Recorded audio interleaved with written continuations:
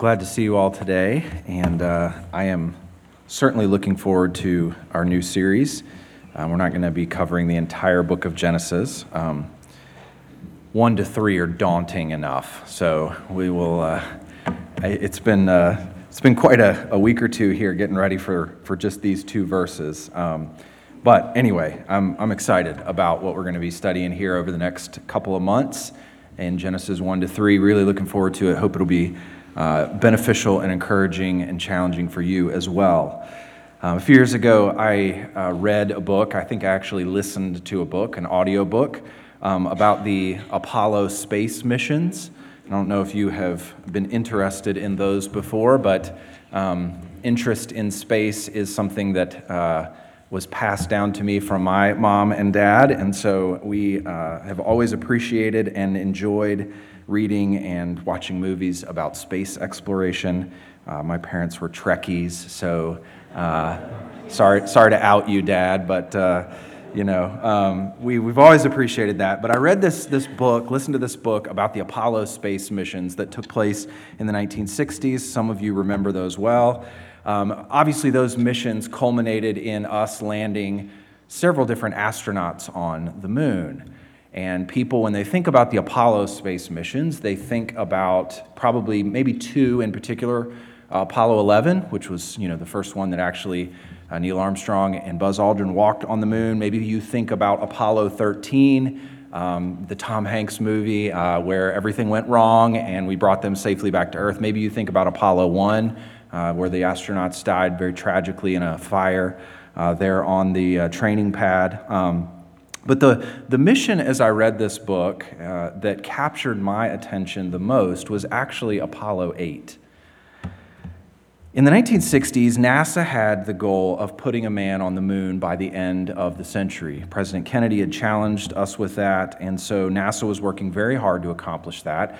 And in December of 1968, time was drawing very short for us to do that. So the Apollo 8 mission launched on December 21st, and their goal, of course, all the different missions are leading up in stages to actually landing someone on the moon and exploring the moon. But the Apollo 8 mission had the goal of leaving Earth's orbit for the first time and actually orbiting the moon, another celestial body. So no human being had ever orbited another celestial body before, and these astronauts would be the furthest that any human being had ever been from our planet before. And so they launched on December 21st, 1968, and on Christmas Eve, 1968, they made it to the moon's orbit, and they orbited the moon 10 times. It was the first time that a human being had ever had this perspective on the Earth. That picture is actually taken, it's an iconic photograph, but that picture was actually taken from the Apollo 8 spacecraft in 1968. They watched the Earth rise up over the lunar landscape and saw everything from this perspective, which is just crazy. I love that picture. So the plan on Christmas Eve was to do a live television broadcast from the Apollo 8 spacecraft as they're orbiting the moon. And the folks at NASA told the astronauts that they would have the largest audience of people listening at one time to a single voice that had ever been assembled on planet Earth before to that point. So the pressure's kind of high. But their instructions to the astronauts were only say something appropriate, sort of leaving it up to them to decide what they're going to say to millions and millions and millions of people. So think about that for a second. You're in a spaceship. You've just done something that no human being has ever done before. You're seeing our planet from a perspective that no one else has ever seen our planet from. You're looking down on this planet, and every person that has ever lived existed on this blue planet that you're looking at, and every other person who's alive is living on this planet you're looking at. Millions of people are going to be listening to you, and the only instructions you get are say something appropriate. What would you say? Thinking back on all the poetry that's ever been written in the annals of human history, what would be the thing that you would want to say to everyone on Earth? And I'd like to read you a portion of the transcript from that broadcast. You can actually go on YouTube and watch the broadcast if you want to this afternoon. Here's what they said. For all the people on earth, the crew of Apollo 8 has a message we would like to send to you. In the beginning, God created the heaven and the earth. And the earth was without form and void, and darkness was upon the face of the deep. And the Spirit of God moved upon the face of the waters. And God said, let there be light, and there was light. And God saw the light, that it was good. And God divided the light from the darkness. And God called the light day, and the darkness he called night, and the evening and the morning were the first day. And God said, let there be a firmament in the midst of the waters, and let it divide the waters from the waters. And God made the firmament, and divided the waters which were under the firmament from the waters which were above the firmament, and it was so. And God called the firmament heaven, and the evening and the morning were the second day. And God said, let the waters under the heavens be gathered together unto one place, and let the dry land appear, and it was so. And God called the dry land earth, and the gathering together of the waters called he seas. And God saw that it was good. And so they read the first 10 verses, each of the astronauts, the three of them taking several of the verses and reading in succession the first 10 verses. And there obviously was nothing more appropriate that they could have read. No poetry can match the description of Genesis 1, of the creation of this planet that they were looking at.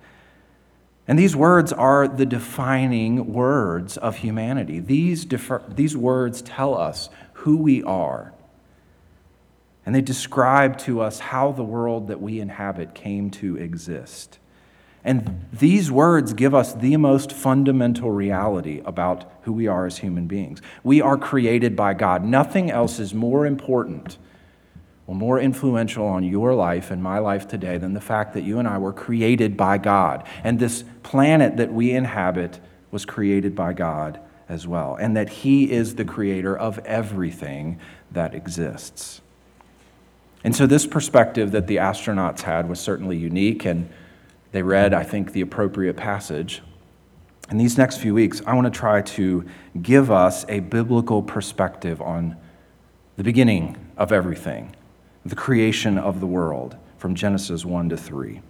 And this is a monumental passage. I mean, there may be no other passage that's been more thoroughly studied and analyzed and talked about and debated in many ways than this passage, these passages. I mean, really, everything goes back to this. And so it will determine what you think about who you are. It will determine what you think is wrong with the world. It will determine where you think the world is headed. Everything goes back to this. And so the perspective that we need to have from this is a perspective that will reorient ourselves and the way we live our lives to God. And that's the goal. So today we're going to start this out, and we're only going to tackle 2 verses. Now, the rest of the series won't go this slowly. I have the whole thing plotted out, and it'll only be a couple of months, and we're going to kind of go in fits and starts. Next week, we're going to take chapter 1, verse 3, all the way to chapter 2, verse 3, cover the whole thing. I want you to see the whole scope of the 7 days of creation, and then we're going to go back, and we're going to talk about the creation of man in Genesis 1, 26 to 28, and what it means to be made in the image of God. And then we'll do chapter 2, the whole thing, and then we'll go back and we'll talk about the marriage between Adam and Eve. And so we're going to kind of do a big chunk, and then we'll go back and analyze a littler chunk and study a littler chunk together. So today we're going to do verses 1 to 2, and we're going to see 5 questions and answers regarding creation that provide a biblical framework for our lives. So 5 questions and answers regarding creation is what we're going to look at today from verses 1 and 2. And the first question should be obvious enough. Who created everything? A few years ago, I think it was the first summer we were here in Michigan. Bethany and I had the opportunity to fly to Montana. And I've told you this before. We got to, a couple of our college students were getting married out there, so they invited us out for me to participate in the wedding. And we realized that we were only an hour and a half from Yellowstone National Park. Neither of us had ever been there before, and so we said, man, we've got to go if we're that close. And if you've never been there, it's impossible to describe the nature of the scenery that's there. It is breathtaking. It is awe-inspiring. It's majestic in every possible way. from the snow-capped mountains. Yes, they were snow-capped in June. It actually snowed while we were there, driving up one of the mountains. But from the snow-capped mountains, the beauty of the valleys under those mountains, to the herd of bison that was running down the road next to our vehicle, to the mother black bear with her cubs, everything was amazing. The natural world is overwhelming. And when you see the natural world like that, you have a sense of awe and a sense of wonder at the natural world. That sense of wonder is described by one author, G.K. Chesterton, like this, and I want you to take note of this. I'd always believed that the world involved magic, and that's that sense of wonder that you get. And now I thought that perhaps it involved a magician. And this pointed to a profound emotion always present and subconscious, that this world of ours has some purpose. And if there is a purpose, there is a person. I'd always felt life first as a story. And if there is a story, there is a storyteller. And the profound wonders of the natural world, which I know you've experienced before, ought to cause us to reflect on who is this magician behind this. Who orchestrates this and causes it to be like this? Who is the storyteller behind the story that we are experiencing? And the Bible leaves no doubt as to who this magician and this storyteller is. It's right there in the first few words of Genesis chapter 1. Look there with me. In the beginning, God. He's the subject. Now, I don't often, you'll notice, quote Greek or Hebrew words in sermons. I don't know that it's always that helpful, but I'm going to do that this morning because I think it is helpful here. The Hebrew word here for God is Elohim in this verse. And this is the word that's used throughout chapter 1, Elohim. Now, this particular word, Elohim, focuses on God as divine, as transcendent. And this word is not exclusive to the God of the Bible. You can read this word used other places to describe the gods of the nations. And this word is focusing on the fact that this being is divine. But when you get to Genesis chapter 2 and verse 4, you see a shift in God's name. So now when you get to Genesis 2 and verse 4, now you'll see in your Bible there it says Lord God. And in Hebrew that is Yahweh Elohim. And that Yahweh, Elohim, in Genesis 2:4, that God is identified with the Elohim of Genesis chapter 1. So the God who creates everything is the Lord God of Genesis chapter 2. Why is that so important? Well, Genesis chapter 2, we'll see this as we study, but it narrows the account of creation to God's relationship with human beings, to Adam and Eve, his specific creation of Adam and Eve. And it presents Adam as being in a covenantal relationship with God. Yahweh is God's covenantal name. And so what you've got here is you've got the God of creation being identified with the God of a relationship with humankind, with a covenantal God. Now keep in mind, Genesis is not written in a vacuum. It's very easy to read these first 3 chapters and think of these in isolation from the rest of the Pentateuch, from the rest of the books of Moses. But this is the beginning. This is the part of the story of Israel's history and of their relationship with God and their relationship to him as his chosen covenantal people. And so what we learn from this name here and its use of the same person in Genesis 2, Yahweh God, is that the covenantal God of Israel is the creator God of the universe. It's the same individual. And it may surprise you to learn that in the ancient Near East, around where Israel was when Moses was writing this, but in the ancient Near East, there were other accounts of the beginning of the world. There were Mesopotamian accounts, there were Babylonian accounts, there were Egyptian accounts of the beginning of the world. In fact, you can go online this afternoon and you can read those accounts. And it's interesting when you start to read those accounts because they do show some similarities to the Genesis account. They talk about the same things in some ways, and we'll discuss why they show some similarities as we go on, but I just want to note that they do show some similarities at the beginning here. But obviously, they also show significant differences. In those stories, the Babylonian account of creation, the Egyptian account of creation, there are always multiple gods who are involved in creation. And they're always in conflict with one another. They're always fighting. And oftentimes, the world arises out of that conflict. And those gods appear very human-like in many ways. I mean, you read about them and you think they're basically just avengers. Right? They're just supermen. They're just like us, but they're just bigger and stronger and more powerful. They fall in love, they have children, they get envious of one another, they fight with one another. But the Genesis account of creation, for some of the similarities, and we'll talk about why they're similar, but the Genesis account of creation presents God as radically different from those accounts of creation and the gods that make the world in those accounts. In this account of creation, God has no rival. There's no conflict. He stands alone, above time, and apart and distinct from creation. It doesn't emanate from him. He creates it, and it stands apart from him. Everything that exists depends 100% on this God who creates.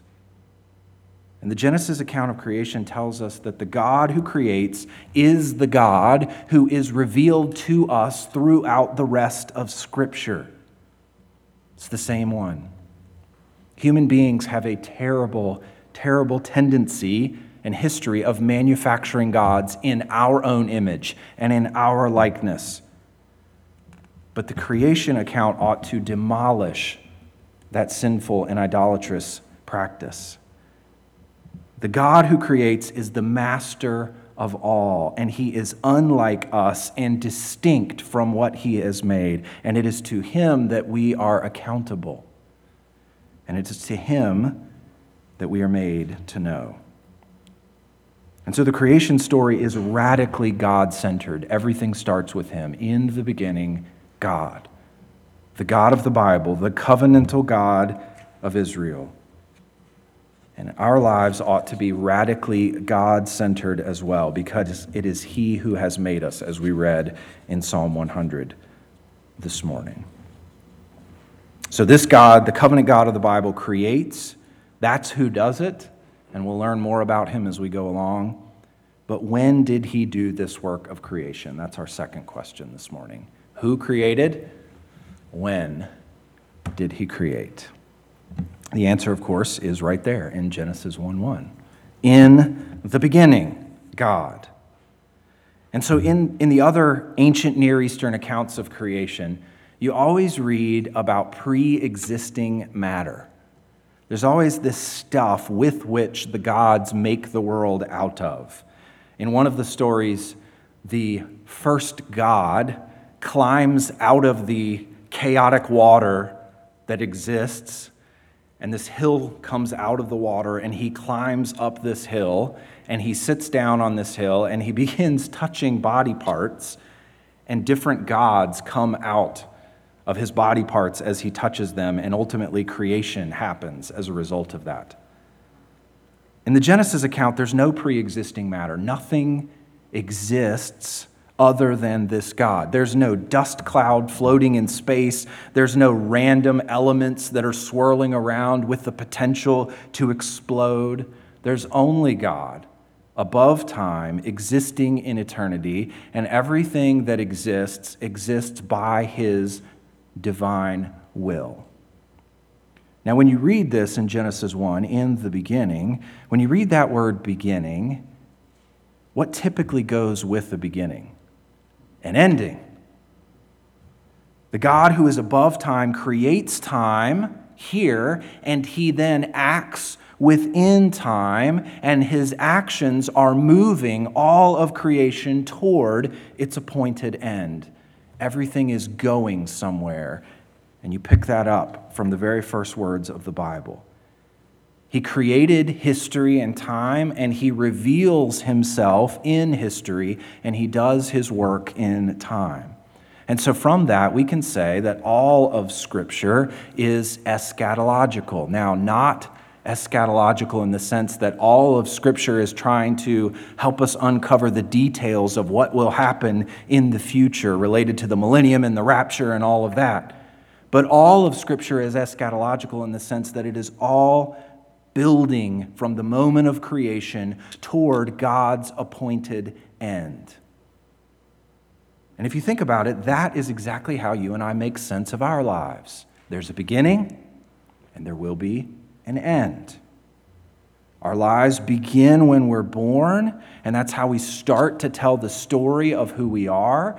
And then our lives one day will end, and we know that, and we feel this progression to our lives, that they're leading somewhere.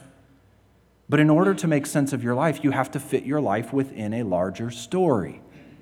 Your life actually didn't begin in one sense the moment you were born. You had parents, and they had parents. And you live in a particular time and place, and your life fits within this broader cultural story that is going on. Every person does this. Every person acknowledges that their lives are a story and that we fit within a story, and most people don't even think about the story that they believe they are inhabiting.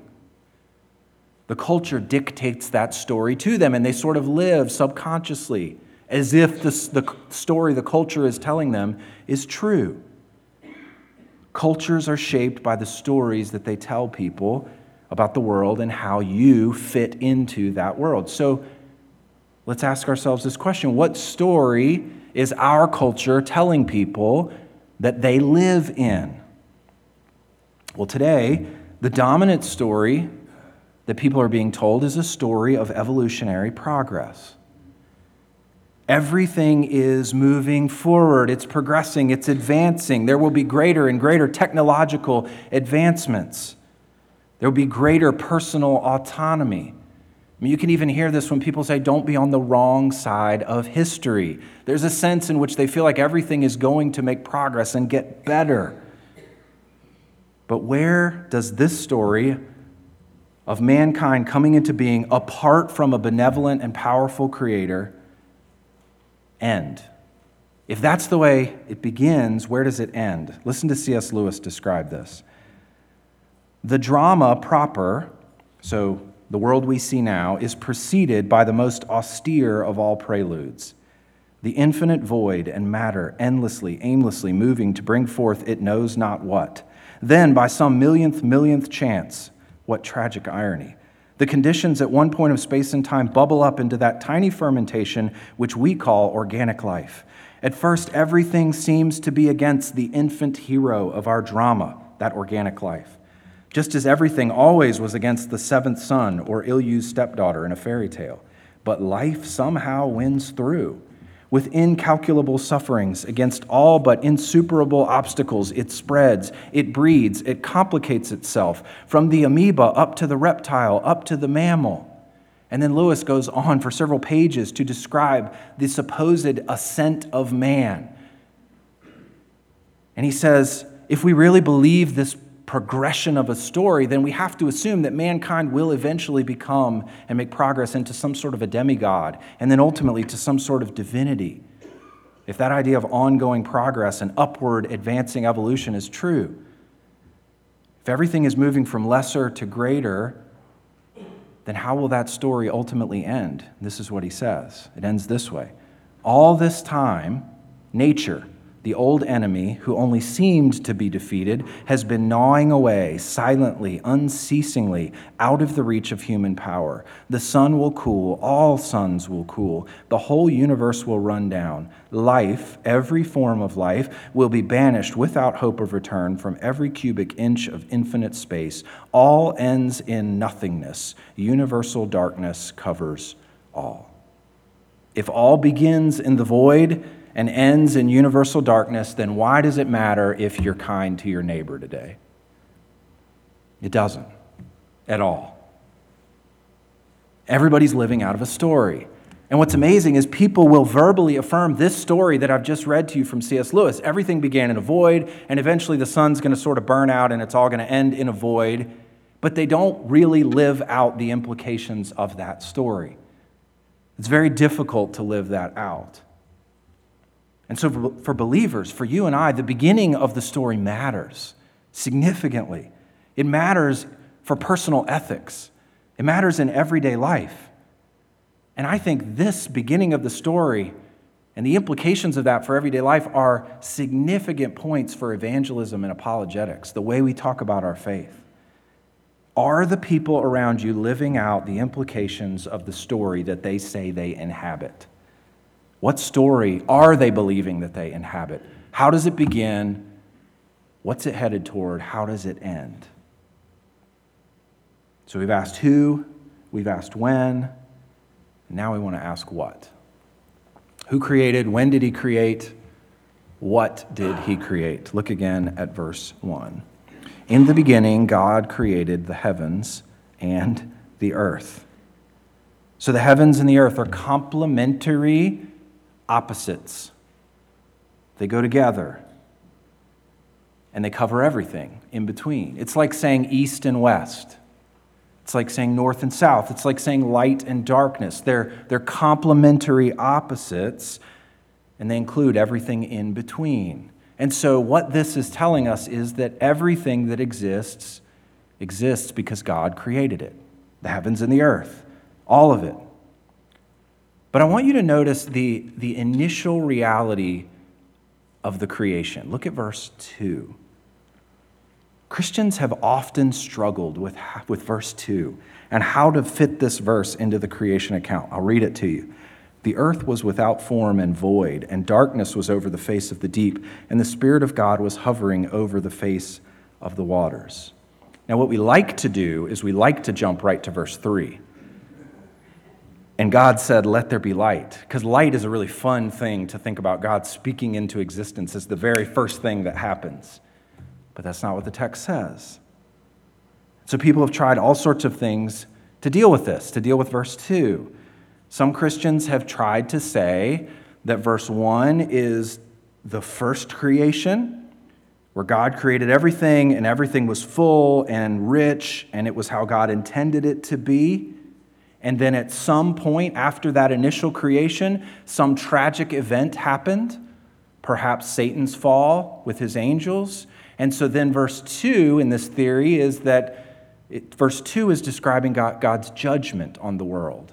It was void and without form, and darkness was over the face of the deep. And so they'll say there was a period of time in between verses 1 and verse 2.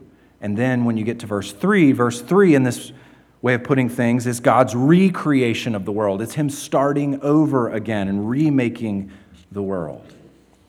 I'm sure you've all heard some form of that. It's called the gap theory most of the time. And I'm not going to go into the details because it's a little bit complicated. But the grammar of verse 2 and verse 1 doesn't actually fit with that view. Verse 2 is concurrent with verse 1. It doesn't follow after verse 1 based on the grammar here. Okay? So it goes with verse 1. It's telling you when he created the heaven and the earth, what it looked like initially here. It's the original situation of the world when God created it on day 1.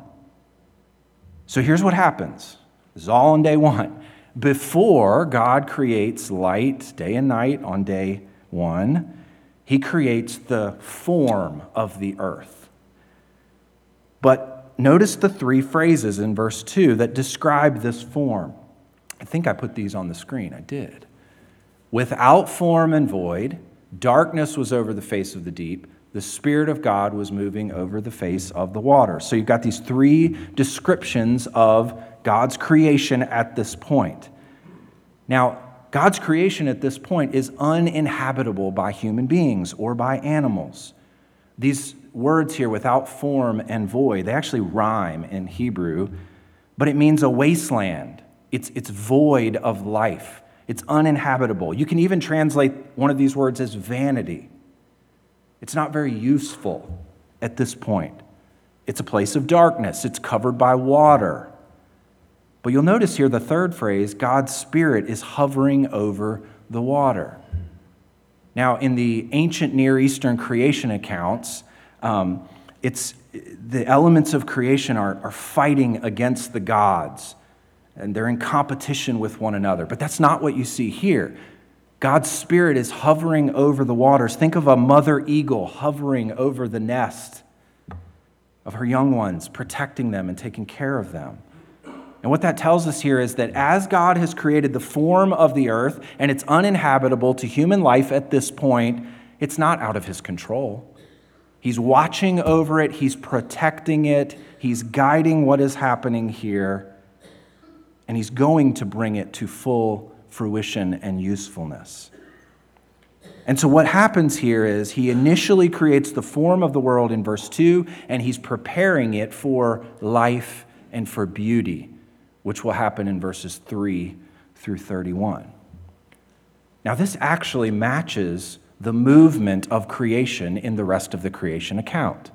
You may not have known this before, but the creation account comes to us in 2 sets of 3 days, and they match one another very, very well. This is not accidental. I'll show this to you.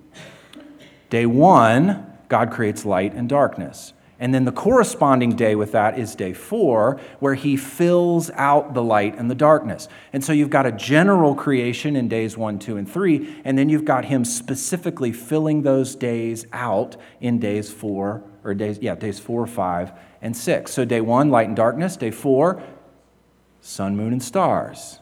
He fills the night sky. He fills the day sky, the light.